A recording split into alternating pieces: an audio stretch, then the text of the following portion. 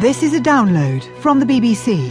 To find out more and our terms of use, go to bbcworldservice.com/podcasts. This is Lyse Doucet with Newshour, recorded on the 31st of December at 21 hours GMT.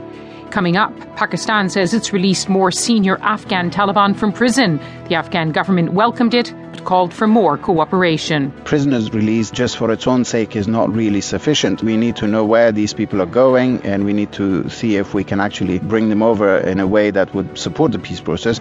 President Obama expresses hope there can be a deal to avoid the fiscal cliff. It appears that an agreement to prevent this New Year's tax hike is within sight, but it's not done. And music flourishes in Libya, with all ages showing off their talent.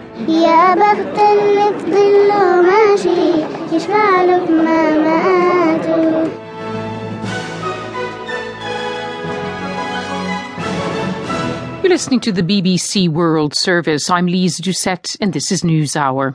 Well, as the year ends, has there been another sign of a stronger relationship between Pakistan and Afghanistan?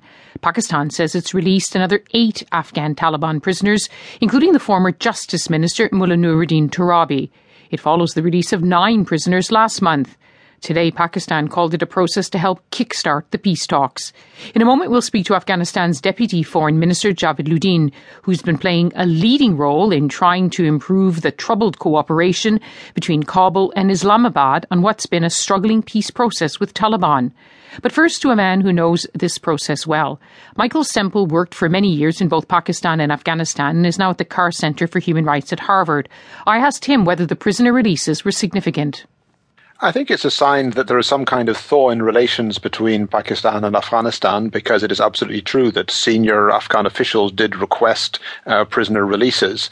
But I'm really unsure still about the relationship between this and any actual peace process, because it's not clear to me how releasing these people actually makes the guns go silent.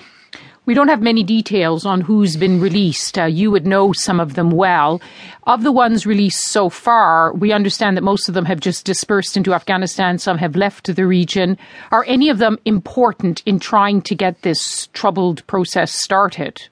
A lot of these people, their family homes are actually in Pakistan rather than Afghanistan. So many of them have gone home to you can say, houses along the border, often on the Pakistan side of the line. Some of them are quite senior figures. We've had people who've been sort of shadowed.